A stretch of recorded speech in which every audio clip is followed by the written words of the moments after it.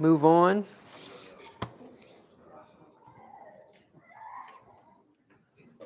So I'm really excited that all of y'all are here and wanting to dig into this topic. And we will be covering a number of different things tonight. It's going to be, Pastor Billy said he's putting on the seatbelt, but we're all going to need a seatbelt because I'm going to try to go so fast through some of this. There's just so much to say. And so what we'll do tonight is I'll spend most of the time sharing some things. Would love for it to be interactive both tonight and especially tomorrow. So if you have questions and comments and stuff as we go, please ask that and participate, because I want this time to serve you and with the questions that you have. And in a context like this, I mean, everybody's going to come from way different backgrounds, and it's often hard to know exactly where is the best place to focus. So by you asking questions, that helps me ensure that I'm serving you with where you're at tonight. Don't hesitate to jump in. And so my session tonight is titled "The Unfolding Work of the Holy Spirit: The Biblical Contours of Presence, Power, and Expectancy."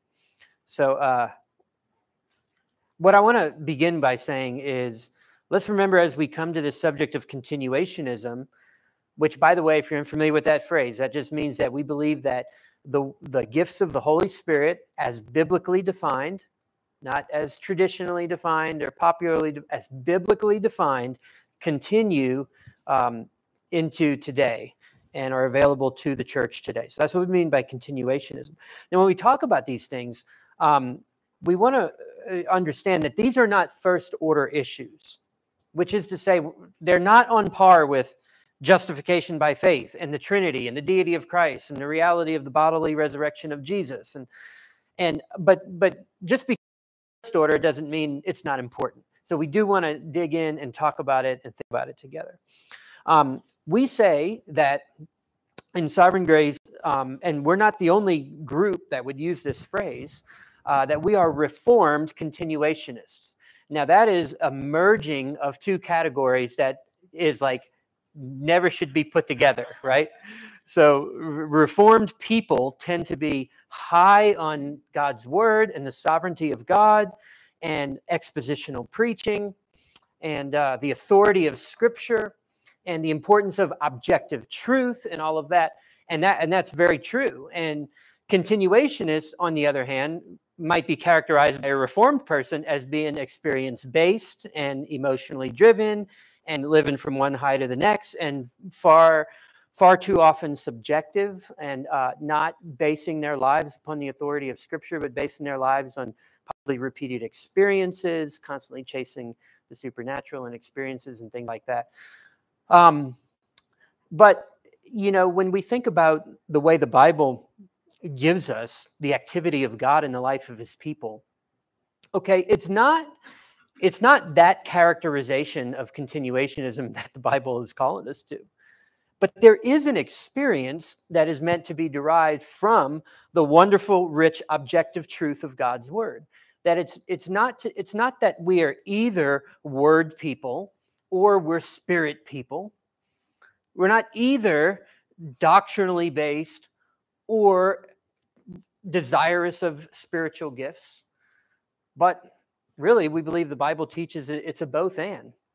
That the more rooted we are in Scripture, the more genuine and protected and guarded and healthy and life-changing our experience of the Spirit's work will be in our lives. It's when we're not tethered to Scripture that chasing after experiences becomes a thing that causes us to drift away from anything solid and stable. And so church history would have us maybe think that those two things should not go together. But we believe biblically that they belong together, that they should. So do we want to be word-based or do we want to be experience-based? I would say we want to have word-based experience. So we want to experience what we see and encounter in God's word. We don't want it to stop with intellectual assent and acknowledgement of certain propositional truths. We're not laying propositional truth aside. We're building our life on it. That's critical. But we're saying propositional truth shouldn't stop there. That should translate into an experience. Now, on these two camps, we have up here behind me the word continuationism. Pastor Billy mentioned the word cessationism. Cessationism is just another way to say the opposite, which is the belief that certain gifts that we read about in the New Testament have ceased and are not available to the church today.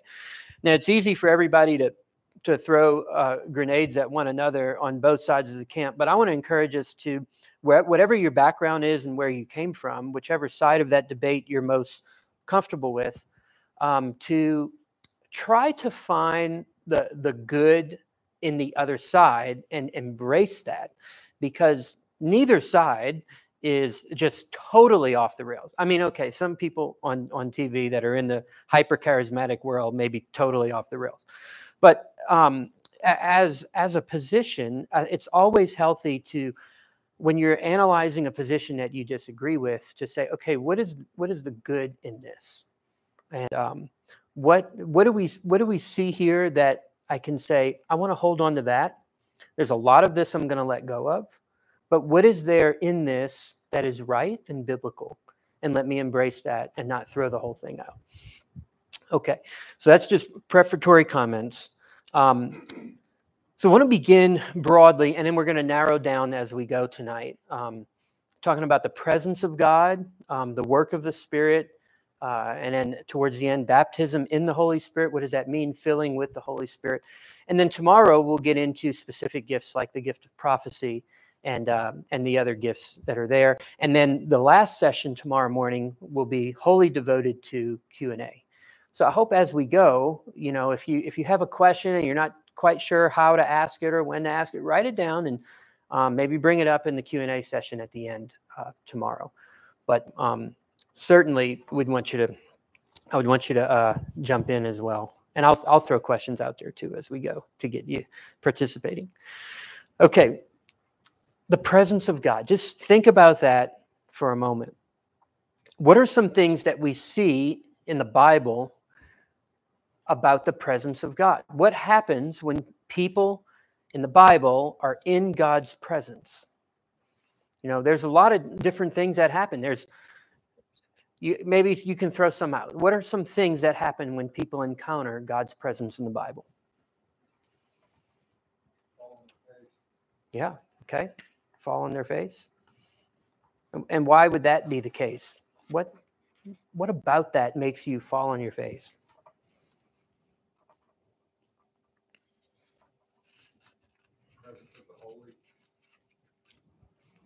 Yeah, the presence of the holy, and that stands in such stark contrast to our sinfulness.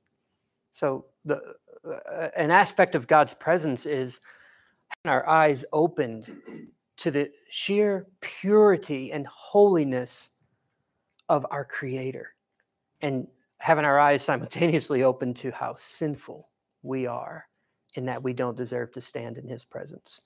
And the result is falling on our face before Him. Sure. Yeah, what else? What else marks God's presence in Scripture? What are some things we see? What's that? Healing. Yep. Yep. Even Jesus, in His presence, he's when He's present at times, He's bringing healing, a healing presence. Yeah. Okay. Yeah. What else? Radiance, beauty. Yeah. Light. And we might even extend from there to say an opening of our eyes to see God's truth and beauty and who He is. And and then there's other things like, how does this verse end? In His presence there is, what is it? Fullness of joy. Yeah. So there's an aspect of presence that casts us before Him on our faces in humility and total abasement in light of who He is. And then there's aspects of God's presence that bring joy, fullness of joy forevermore in His presence. Also in there, a brokenness, because you suddenly come to the realization how sinful you are. Right. Because so many times we meet people ourselves, well, I'm a good person. I don't, I Right. don't steal, I don't murder, I don't do this, Right. That realization pouring over you to know how sinful you are. And Right. God has forgiven you. Yeah. Yeah. So brokenness over how sinful you are, and then the last thing you said, followed by this realization that God has forgiven me, which produces the joy. So that's what we hear Jesus saying, and he who's been forgiven much loves much. Well, everybody's been forgiven much, but some people really realize how much they've been forgiven, and that drives love from that person. It stirs up love in their hearts because they realize they're broken. They realize how sinful they are, which only highlights the worth of the forgiveness that they've received and the mercy that they've received. Yeah, so we see these things in the Bible of how God's presence shows up and what it does. Now, let's just think from a biblical theological perspective. So when I say that, I'm talking about the arc of redemptive history from the beginning into eternity future. Think about presence from that perspective for a minute. So obviously in the Garden of Eden, God was present with Adam and Eve. Pre-fall, he was that presence was intimate. He walked with them. He communed with them. He fellowshiped with them. They were able to communicate with God in a way we can't even fathom because we live on this side of the fall.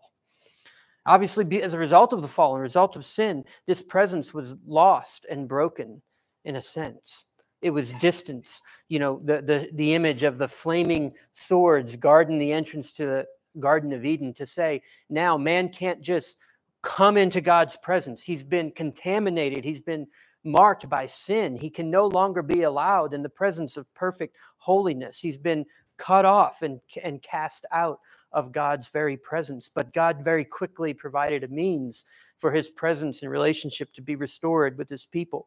We see God's presence as we go through in Moses and God being present on the mountain in the burning bush. And then as he's leading his people through the wilderness, he's present in the pillar of fire and the pillar of smoke and the cloud of smoke and the fire and the smoke. You know what I'm talking about.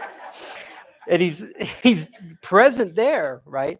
The people would hear God's voice and the mountain would shake and they would tremble with fear. God eventually would give them a tabernacle, which would provide a means where their sin can be atoned for.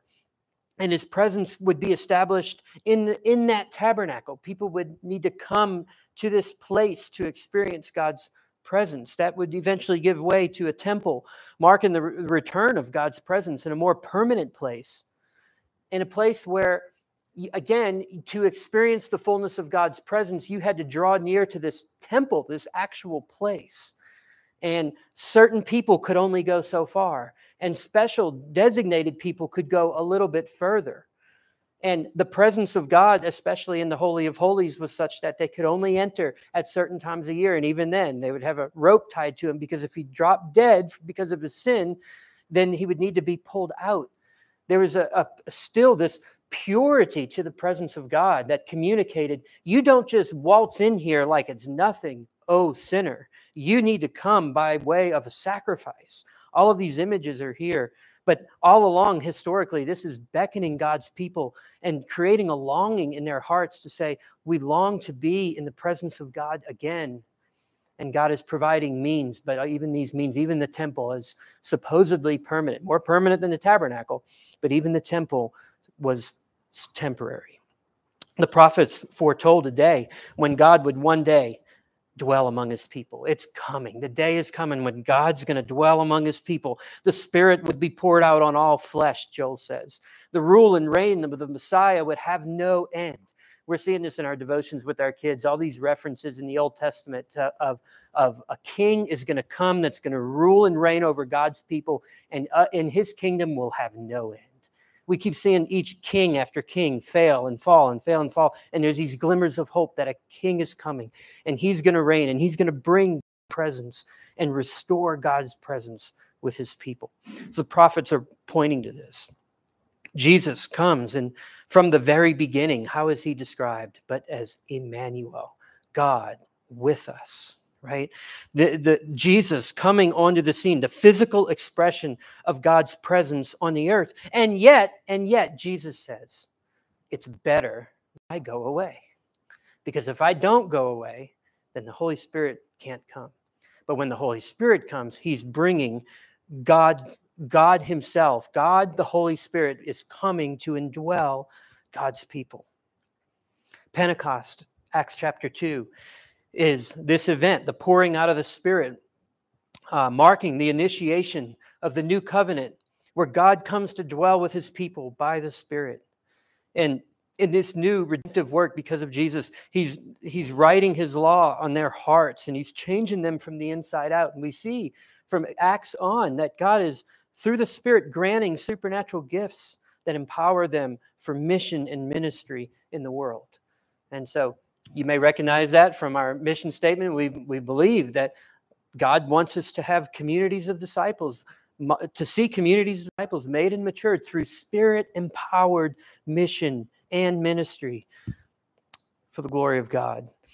And that's exactly what the Spirit has come to do, to empower his people, both for mission and ministry. And then if you've been with us through our study in the book of Revelation, you're seeing where it's all headed. It's all on that same trajectory, that one day God will dwell among his people.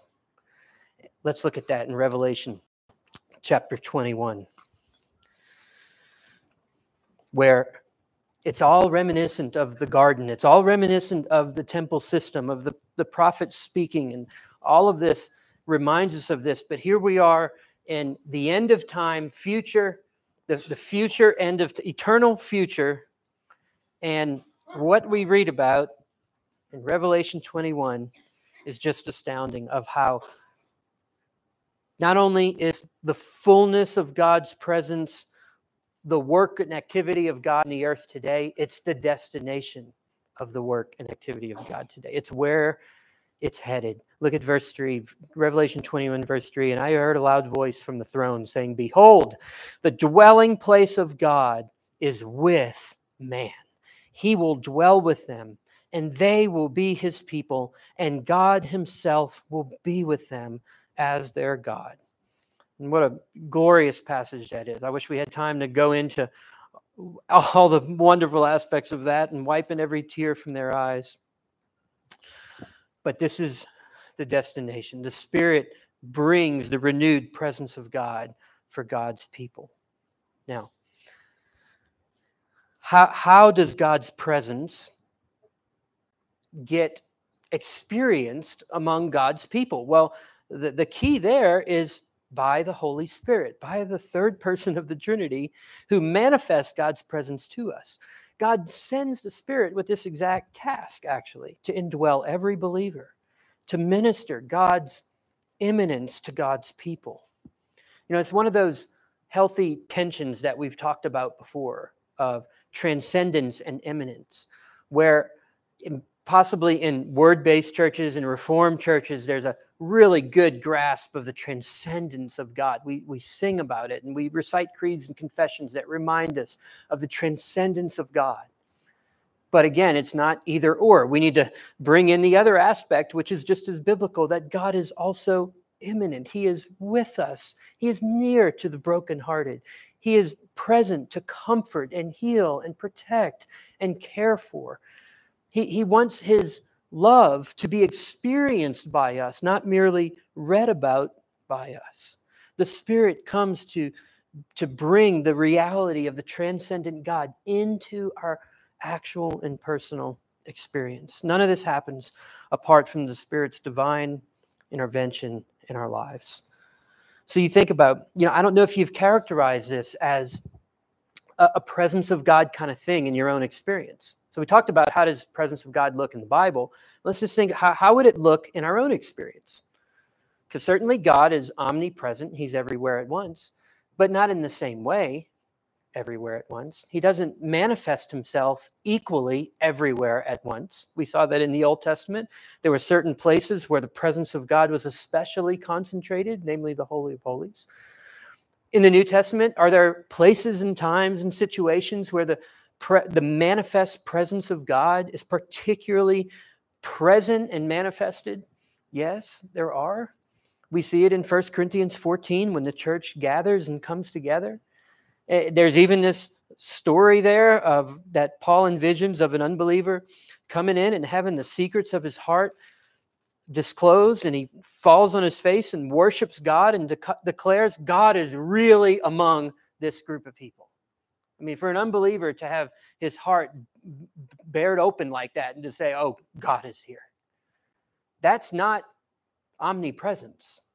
That's not God's just present at the football game like he is in this gathering. That is a manifestation of God's presence. God shows up in a real, felt, pronounced way. Now, we can't be too afraid to say things like felt, because God relates to us as whole beings. We just sometimes don't have a good theology of emotion. And we need to understand that the Bible presents a certain experience of God that's not detached from truth, but rather flows directly from truth. But it's easy for us in our own fears and bad experiences or experience of charismatic abuses to kind of draw the line at the emotion and say, I'm going to let God and his word affect these aspects of my will and maybe my mind. But I'm not going to let, I'm a little bit afraid of letting my emotions get involved. And I just want to ask, do you think that's what God really wants? Does he mean for his grace, which was purchased for us at the price of his own son, does he mean for that to just be intellectually appreciated? Does he mean for that to stir deep, profound affection? I mean, I heard it in the way you were saying it about brokenness and realizing the mercy that we've received. I mean, there's a deep affection that you feel when you think about this objective truth. And we want to allow the Bible to draw the circle of truth, and in which certain experiences can be had because they're emerging from they're not floating on clouds. They're not just coming out of nowhere. They're not hanging on nothing. They're hanging on truth.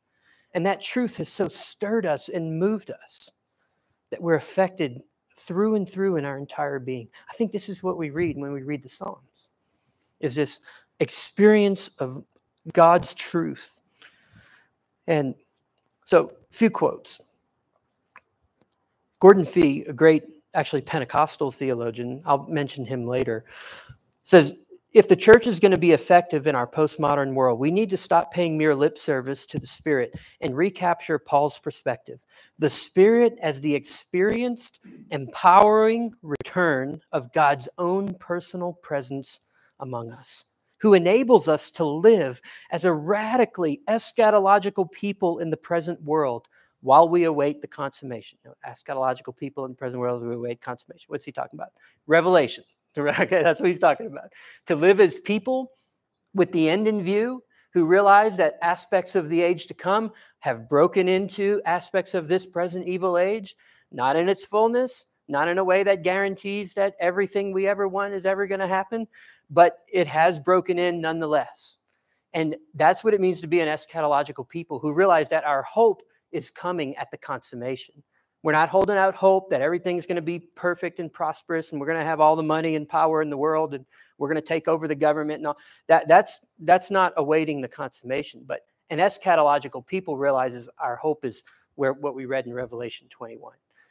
And so how do we live as the eschatological people awaiting the consummation? Well, we live that way by being people of the Spirit, people of God's presence. And then Fee goes on and says, all the rest, including fruits and gifts, that is ethical life and charismatic utterances and worship, all serve to that end. Do you realize, and Pastor really mentioned this, I mean, God's presence is a gift, is always a gift of his love to us. Robert Rayburn says this: "It can neither be worked up nor prevented by the efforts of men. It is not brought about by the church, nor is it dependent upon the strength of the faith of those who come together. It is the fulfillment of his own promise. When his children assemble themselves to worship him, there is nothing more certain than his promised presence." Graham Harrison says, "There can be no substitute for that manifested presence of God, which is always a biblical possibility for the people of God. When it is not being experienced, they should humbly seek him for it, not neglecting their ongoing duties, nor denying their present blessings, but recognizing that there is always infinitely more with their God and Father, who desires fellowship with those redeemed by the blood of his Son and regenerated by the work of his Spirit." I mean, if you think about it, the Spirit of God has been deposited inside of the believer. Again, at the expense of Christ's own blood.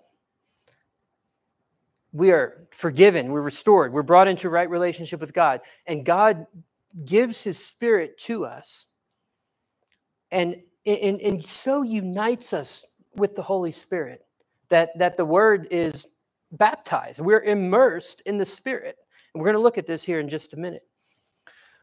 Would God so unite his Spirit with an individual and then go silent? Don't think so. There's close intimacy and union there. And the primary way the Spirit speaks to us is through his word. As we read it, the Spirit opens our eyes and illumines our minds so that we can understand it. We come to recognize God's voice as we read and encounter God's voice in the word. But something unique and distinct took place at this transition at Pentecost. So in the Old Testament, we talked about presence, but we can see in the Old Testament that the Spirit came upon people to empower them for a particular task. So you think of this. In other words, we read that the Spirit of God rushed upon David or Saul and Samson. But we don't read in the Old Testament that the Spirit of God came to permanently indwell anyone. And so that marks a change as we come to the New Testament. So in the Old Testament, the Spirit would empower people for particular tasks. We even read in Saul's case that the Spirit departed from Saul. And in David's case, when David was anointed king, the Spirit came upon David and he began to prophesy. Then when David sins, we remember one of the things he prays in Psalm 51, "Lord, take not your Spirit from me." In other words, at that point in redemptive history, the Spirit was given for a certain task and for certain ministry and things like that. But it's a real possibility that the Spirit could be withdrawn. David is praying that would not happen in his case. No doubt remembering that is exactly what happened with Saul. And he was eyewitness of that fact. Sobered by that reality, he prays, "Take not your Spirit from me." The Spirit was transferable. We read in Numbers 11:17 that God says, "I'm going to take some of the Spirit that was in Moses and put it on these other people." So the Spirit in the Old Testament operated in this certain kind of way. But as we come to the New Testament, we see something very different. We mentioned that Jesus said, "It's better if I go away, because if I don't go away, the Helper won't come. But if I go, I'll send him to you." That's John 16:7. Now, let me jump ahead because I already said some of this. So in the New Testament, we see this anticipation. In the Old Testament, we see this anticipation of something better that's coming, that the Spirit is going to come and arrive in a certain way. Remember, we talked about how the divine presence was there in the garden. It was lost at the fall. Throughout the Old Testament, it's being manifested in powerful ways through Moses, Elijah. But eventually, God chose that dwelling place, and that place was a temple and all of its rituals and procedures. Eventually, the kingdom gets divided, and the people of God are scattered. The presence is lost. Jesus comes. He says it's better that I actually go away, because the sending of the Spirit would mark the return of the lost presence of God among his people. Not entirely lost, but lost in a sense. And so that's why Paul loves this temple imagery. Doesn't Paul say you are temples of the Holy Spirit, 1 Peter 2:5. You're like living stones being built up as a spiritual house, a holy priesthood to offer spiritual sacrifices acceptable to God through Jesus Christ. All of that is temple language. He's all saying the temple is not a physical place where you go to experience God's presence. You are the temple. Now, why are we pointing to all of this? The Spirit's role is vital and powerful for the Christian and thus for the church. The transforming power of the Spirit in the believer is the way that God brings his presence, demonstrates his reality, both to us as well as to a watching world. Gordon Fee said the secret to the early church's success was first in the gospel and the redemption of this fallen world that comes through Jesus. But their success also lay with their experienced life of the Spirit, who made the work of Christ an effective reality in their lives, thus making them a radical alternative within their culture. And I think that's why what we're doing this weekend is so significant, because doesn't God intend for his people to be this radical alternative within our culture? I think our culture's obsession with superheroes and 4K TV and all of that stuff, there's a longing for something bigger and more grand than we can experience. We're always longing for something bigger and greater and better and more spectacular and beyond us. We're captured by those things. We're captured by stories and legends. Why? Because God's built that into our hearts. Would he not answer that with his own supernatural presence and power? And if he does mean to do that, who's he going to do it through? He's going to do it through his people. And so this is what we see. Now, let's go to Acts chapter 2, and we'll see where this all kind of begins. Now we're going to do some few minutes of just quick text work. Any questions, comments before I transition to this part?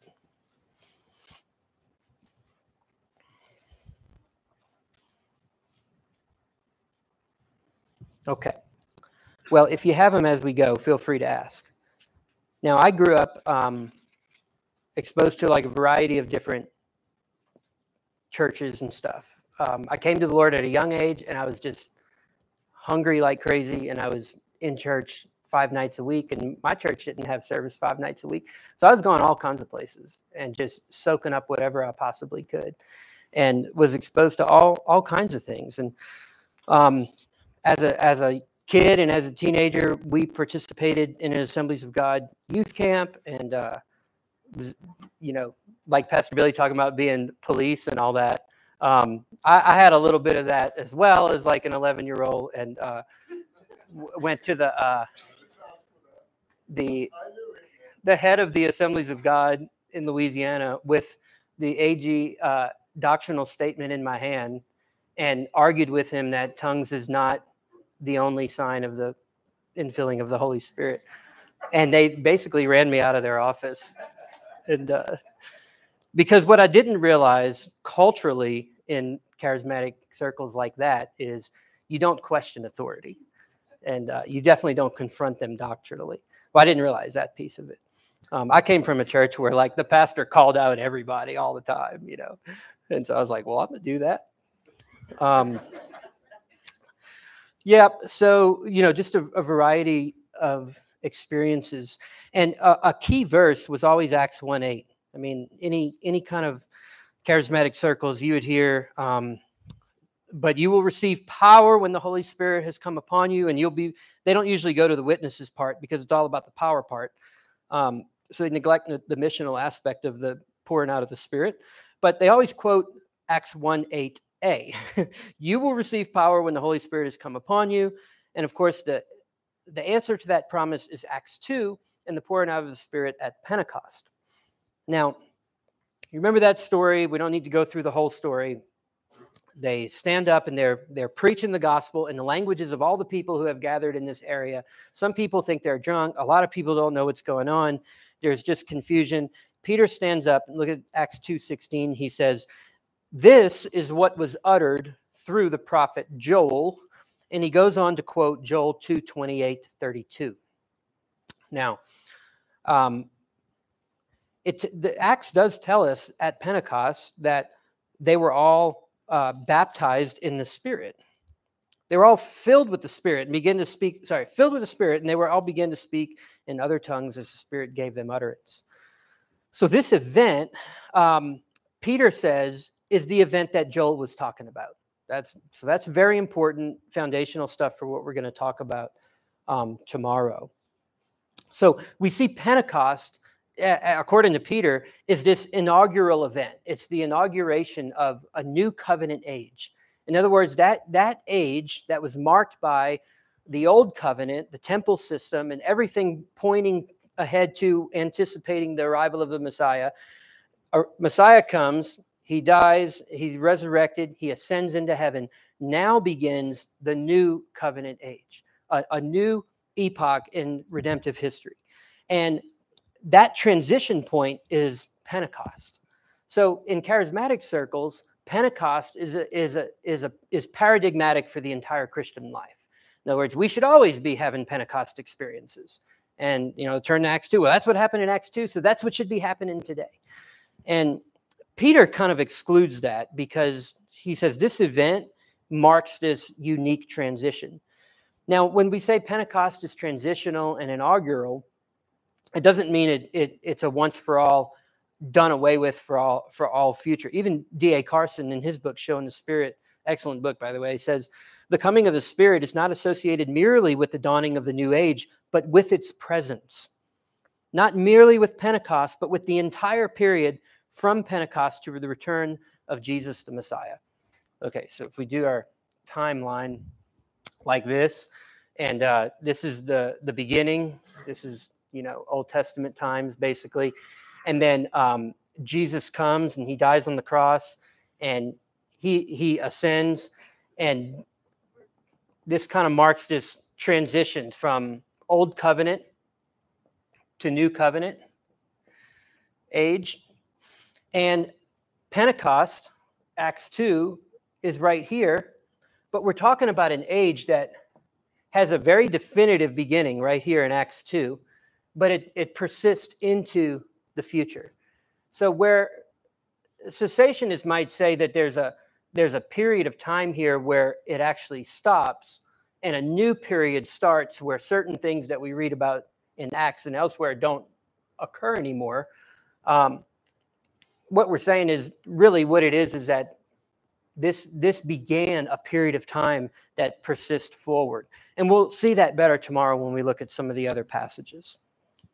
So what is meant by this phrase, baptism in the Holy Spirit? So I mentioned that I would address that. That phrase only occurs 7 times in the whole New Testament. 6 times it refers to this event. It's in all 4 of the Gospels pointing ahead, in Acts pointing back. So 6 times it's always referring to this actual Pentecost event of Acts chapter 2. The only other time that the phrase occurs is 1 Corinthians 12:13. So if you want to turn there real quick. 1 Corinthians 12:13. Pastor Billy read it a little while ago. For in one Spirit we were all baptized into one body. Now the word order in English is a little bit different, but it's the exact same phrase in Greek, baptized in the Spirit. The difference is instead of it's one, baptized in one Spirit. And so 1 Corinthians 12:13 is pretty straightforward that applies to all. Even Jews or Greeks, slaves are free. All were made to drink of one Spirit. So what we're getting at here is the idea that all believers receive the Spirit at conversion. I mean, regeneration would not be possible if the Spirit didn't come and regenerate the dead heart and bring it to life. So where else do we see this? Ephesians 1:13 also affirms this reality that we all receive the Spirit at conversion. In him, you also, when you heard the word of truth, the gospel of your salvation, and believed in him, at that time, when you heard it, when you got saved, at that time, were sealed with the promised Holy Spirit. So the Holy Spirit is received at conversion. So if you came from charismatic circles that would say, well, you may have been saved, but you still need to receive the Holy Spirit, that would be, in our view, a misunderstanding of what the Bible teaches. No, the Holy Spirit comes at conversion. And so what do we make of the baptism in the Holy Spirit? Well, other than the fact that it all 6 times refers to that Acts 2 event, the only other time it's used in the New Testament is 1 Corinthians 12:13, and there it's universalized. It's not like some people have that baptism and some don't. Everyone, you have all been baptized into one Spirit, Jew, Greek, slave or free, all were made to drink of one Spirit. And so it establishes the universality of being immersed in the Spirit, baptized in the Spirit. Now, it doesn't stop there, though, because what we are called to, and I think this is just an honest mistake that charismatics make, is the Bible does call us to repeated infillings of the Holy Spirit. So Ephesians 5:18, where we're commanded not to be drunk with wine, but to be filled with the Spirit. Be filled with the Spirit. And what does that look like? Addressing one another in psalms, hymns, spiritual songs, singing, making melody in your heart to the Lord, giving thanks, submitting to one another. All these participles following this command. What does it mean to be filled with the Spirit? Well, it means to walk out these other things. The existence of the command to be filled implies that we could not be filled. So that should raise the question, well, if you get the Spirit at conversion, how could you not? Why do you need to be filled later? So there's various analogies. Grudem has used an analogy of a balloon, that a balloon can be filled with air, but then it can be more filled with air. And, it's a simple analogy, but filling really in this context speaks of being controlled by or under the influence of the Holy Spirit. And that's something that can happen to various degrees. So every believer is indwelt by the Holy Spirit. But are we always being controlled by and under the influence of the Holy Spirit in the fullest measure? No. Anytime we sin, we're not. So submitting to God and experiencing the fullness, this filling of the Spirit, is something that happens in degrees. Sam Storms makes the point that we never have less of the Spirit's presence, but we can certainly have times where we experience less of his presence being manifested. Boy, that's true. Have you ever felt dry and weary and empty and dead, and we may be singing great truths and it's just not affecting our hearts, and we don't know what's going on, like, what's wrong with me? Yeah, we can all have times where we're experiencing less of this reality that the Spirit is already within us. And what do we do? Well, Paul tells us, be filled with the Spirit. In other words, God, fill me. I'm empty. I need your presence. I need you to open my eyes to behold wondrous things in your word today as I hear it preached. God, pour out your Spirit upon me. So I think, great, yeah. Create in me a pure heart and renew a right spirit within me. Yeah, those are prayers of inviting God to really let the Spirit have his work in our hearts. So I think that the charismatic use of baptism in the Spirit is just, at best misapplied. What we do want to be pursuing is these fillings of the Spirit. And that result in not any one particular gift, 1 Corinthians 12, but a variety of gifts that would come not only as comfort to our hearts and faith building for us personally, but would come as edification for the body. And that's what we'll see tomorrow in chapter 14. So the existence of the command to be filled with the Spirit and the instruction that shows what it could look like when we're experiencing that to greater or lesser degrees, all of that is to say we should desire and pursue an increasing experience of the manifestation of the Spirit's presence in our lives, and in particular, when we gather. And so one thing I appreciate from Reformed theology and word-based churches is the understanding of sanctification as a slow, long, arduous process. It's a walk. God is changing us gradually over time. Yes, he very much is. But at the same time, could there be times where there are sudden bursts of accelerated growth in our life because God just does something in our hearts? And if we have time tomorrow, I hope to read you a testimony of how that happened for me once. That I can think of many times over the course of my Christian life, where there may be long seasons of you know what, it's just faithful spiritual disciplines, following the Lord, not much is happening, and all of a sudden, it's like God just opens heaven and something happens, and growth is accelerated in a moment. I call it the punctuated equilibrium of sanctification. So if you know it, if Darwinism and punctuated equilibrium is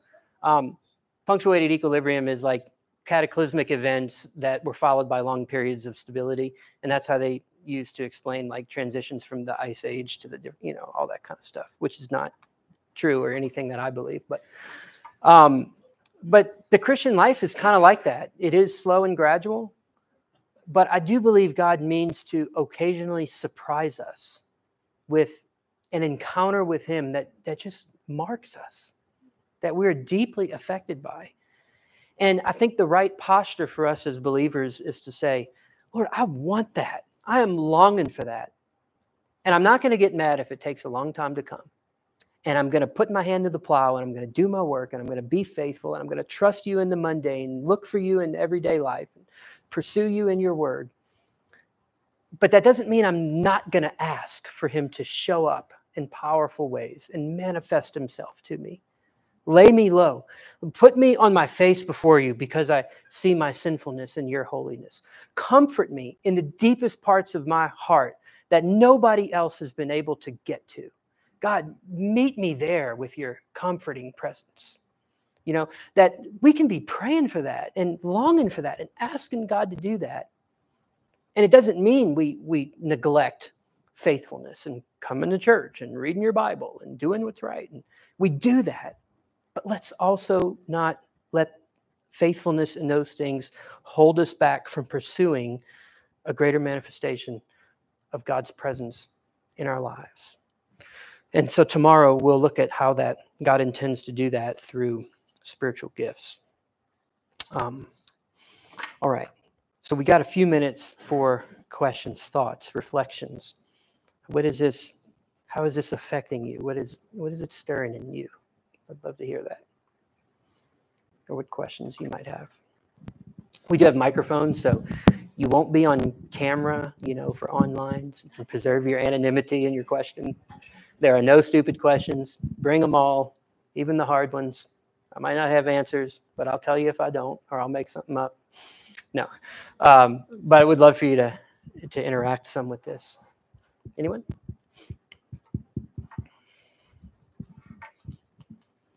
Someone believing in the Trinity. Well, so folks listening from home can hear it. That'll help. Thank you. Believing in the Trinity, when you receive Jesus Christ into your heart, you're also receiving the Holy Spirit. You can't separate it. I mean, they're one. Right. So you can't say, okay, I've received Jesus, but Holy Spirit, you wait a while, I'll get you later. It doesn't work that way. So I would think of the baptism as kind of when you release the power in your life of that Spirit that indwelled you when you received Jesus. Yeah. And so as a symbolic word, that word may be fine to use, you know. And just it seems the word filling may be better fit to say that when we're filled, the work of the Spirit indwelling our hearts, which we got at conversion, comes out. I think that's kind of what you're saying. Is that? Yeah. And baptism is a helpful analogy because the word simply means immersion. And so we're immersed in the Spirit. It's just technically as the phrase baptism in the Holy Spirit, it's kind of used in a narrow sense in the New Testament. But yeah, I don't have a huge problem with charismatics doing that. I think where they need to be careful, though, is when that becomes the consummate experience. And then you have everybody in the Christian life. You have the people who haven't had it and the people who have. And now we have two-tier Christianity, which the church has done forever and found out ways to separate us from them. And the baptism in the Holy Spirit can become one of those things. And I think that's exactly what Paul is arguing against, which Pastor Billy did a good job of saying. Like, you want to know the real mark of spirituality? It's not who has and who doesn't have. There aren't those distinctions within the body, but we can all be filled or more or less filled. Okay, I think Christian, did you? Okay. So I really appreciated what you had to say about, the Spirit and his work and helping us to learn and to study his word. I feel like we hear that a lot, and maybe we don't always put a lot of specificity to it. So I know that maybe the Bible doesn't address it extremely specifically, but as best you understand it, like, how would you describe the Spirit's role in helping us understand the Bible, apply the Bible, etc.? Yeah. My answer to that would be to read John Piper's book on how to read the Bible supernaturally. So this is a recent work of his that he recently wrote that. He just does such an excellent job. So I think it's part of it is passive in that the Spirit's inside of us helping us to understand it. But the active part would be just to consciously pray, Lord, I don't want to just read words on the page. Let this affect me. What in here do you want to meet me in my current situation and where I'm at? And I think trying to find the intersection between my life in the real world and what the Word of God is saying. And even some devotionals don't do a good job of that. They can kind of like analyze what the Bible is saying, and you go, oh, okay, now I get that passage. I don't have any idea what it has to do with my life. But to ask the Spirit to help us know where I need to apply this. What truth is this showing me about God, about myself, about the world around me that I'm forgetting?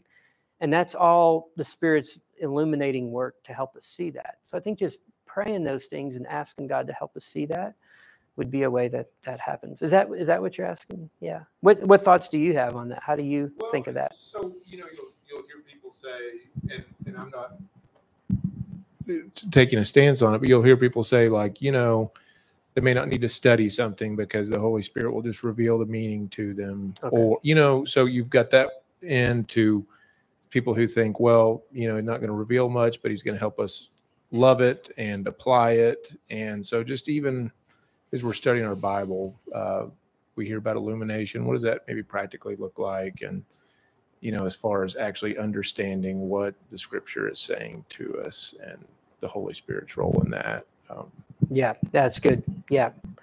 I think some of the things I said, but you bring up the two ends of that spectrum, which is what I heard in the charismatic circles was, but First John, you have an anointing from the Holy One and you don't need anyone to teach you, And in other words, the Spirit's just going to subjectively lead you and show you everything. And on the other hand, we have commands to pastors to study to show yourself approved and to labor in the text for the Lord. So on that side, we can approach it entirely humanly and neglect the earnest prayer that God would speak to me through his word and convict me and change me and warm my heart towards people and all the things that I need, that we're not actually doing that. We're just analyzing it too academically. And so that would be one ditch to fall in. And the other would be, like, I'm just going to read one verse and, or just plop my Bible open and the Spirit's just going to lead me and neglecting human responsibility in that. Yeah. That's good. Delane?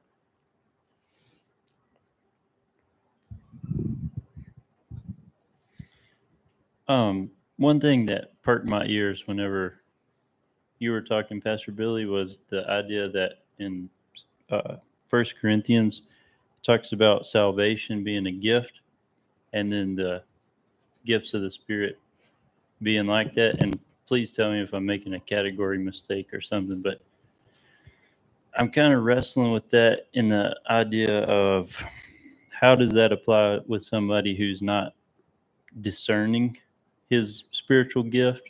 How does that apply? Because like salvation, it's taking a dead sinner and transforming him, giving him a new heart. How does that apply to the gifts? If you can't boast, how does that apply if you have to discern them? Yeah. And then you can't boast about it in the same way of salvation. Kind of flesh that out, I guess. Yeah, it's a great question, and a humble question. So I appreciate you asking that. And we'll look into this tomorrow, but I don't think the gifts in the New Testament are an exhaustive list. So it's not like there are these 12 or there are these 14 or over here, well, there's these 9, you know. So there's not, I don't think there's a specific list. And really, we're not called to say, identify your gift. So this was a thing like back in the 90s and 2000s, like how to figure out what your gift is. I don't know that that's really in keeping with Paul's heart about, you know, like you mentioned, that there's no boasting. It's not. I think the guiding light in the whole thing is pursue love and earnestly desire spiritual gifts, and he says especially that you may prophesy. In other words, especially those that would bless the broader church when they gather. So I don't see a command to say you need to figure out which gift you have. So I think you could be released from like trying to identify that. And that may be the way the Lord operates, is that he's granting these gifts and using people in them as they avail themselves openly to say, God, use me in whatever gifts you would have for me. And then part of that is just coming into an understanding of what are some of the things that the Bible talks about and describes as gifts. So if we have an ignorance of that, then it may be harder to even know what we're asking for. But Paul goes at length to describe, for instance, prophecy, so we can at least know a whole lot about that one. He doesn't go as much into some of the others. But the fact that there's not an unpacking of each gift, I think implies that we don't have to come away with like, I checked on the new members card, which gift do you have? Oh, word of knowledge. I think it's that, God, I want to love people, and how would you use me to build up and edify and encourage others? That's 1 Corinthians 14. And we come with an open heart and open hands, asking God to use us, and we step forward in faith, trusting that he's going to use us. And then maybe after the fact, we step back and go, oh, that was word of knowledge. Oh, that was a word of prophecy. In other words, we're not saying, well, I've got the gift of prophecy, and so I finally figured that piece out. I think that's how God guards us from pride, which is, you know, in the second session tomorrow, we'll get into things like, I think that's some of the errors with like healing ministries, like so-and-so has the gift of healing. And, you know, we're identifying some particular one. So is that kind of what you're asking? Does that address it? Yeah, I guess my thought was more of like the distinction between salvation being a gift and then prophecy being a gift. Like you had to step out and try out if you have a gift of prophecy. Yeah. And that's way different than you don't necessarily have to do anything to be Gotcha. saved. Yeah, I see. Yeah. So one being in the category of sanctification and the synergistic work of we cooperate with the Spirit and we work as the Spirit works in us, whereas salvation is monergistic and God just does it supernaturally and changes our hearts. So it's not an equivalent gift. Yeah. Salvation is not considered a spiritual gift in the sense of these are the ways the Spirit manifests himself when you gather. It's the principal gift. It's the main gift. And out of that flows some of these others as well. So Pastor Billy. Yeah, and we'll wrap up that with is your so answer. good. And then we can maybe tag in a little bit with what Patty was saying. So in Ellen's chart, the people that believe the baptism of the Holy Spirit is a second experience after salvation, so that you're saved, but then what you really need to have God's power is a secondary experience called the baptism of the Holy Spirit. So we wouldn't believe that. We believe the powerful experience was your salvation. Right. And then we hold a high view of sanctification. So much of sanctification is learning who Christ is, learning who the Spirit is. And I think that's where the role of being constantly filled with the Spirit keeps coming in. Because what would happen is to my charismatic friend who would say, well, yeah, but when are you going to experience the power? And I would say, well, I'm so thankful I already did when I was saved. But I also believe that as I grow in sanctification, there's just gonna by default be, now as I'm a Christian now and I'm seeking Jesus, I'm studying the Word, there's going to be a chronological first experience. Mm-hmm. It's just because there's an ongoing fillings of the Spirit. So there's going to be a chronological first experience where I'm like you were saying, wow, the Lord just, you gave somebody a word and all you're doing is trying to be faithful to Scripture, and they were on your heart, and you gave them this Scripture, and they go, and they start crying, and how did you know? I didn't. And you're going, I don't know. Well, what's happening is there's this. I love the word synergistic. As you're growing in Christ likeness, there's also a growth in God using you in spiritual gifts. So it is distinct from salvation, but not separated from it. It's a fruit of salvation in terms of the Spirit, working in you in an ongoing way. So chronologically, first experience that we would hope that as we continue to seek the Lord, God will continue to move by the Spirit using gifts in the ongoing work in our lives, our gathering of our church, Yeah. But that's where I think sanctification gets rarely mentioned a lot of times in regard to the gifts of the Spirit. Mm-hmm. It's a significant element in terms of our growing in maturity.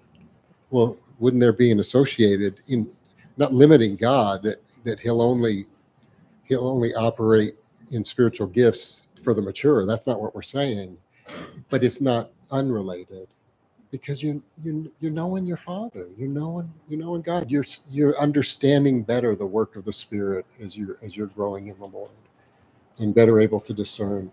So I think a lot of it is knowing what the gifts are, acknowledging, God, I believe all these are for today, and here I am, send me, use me.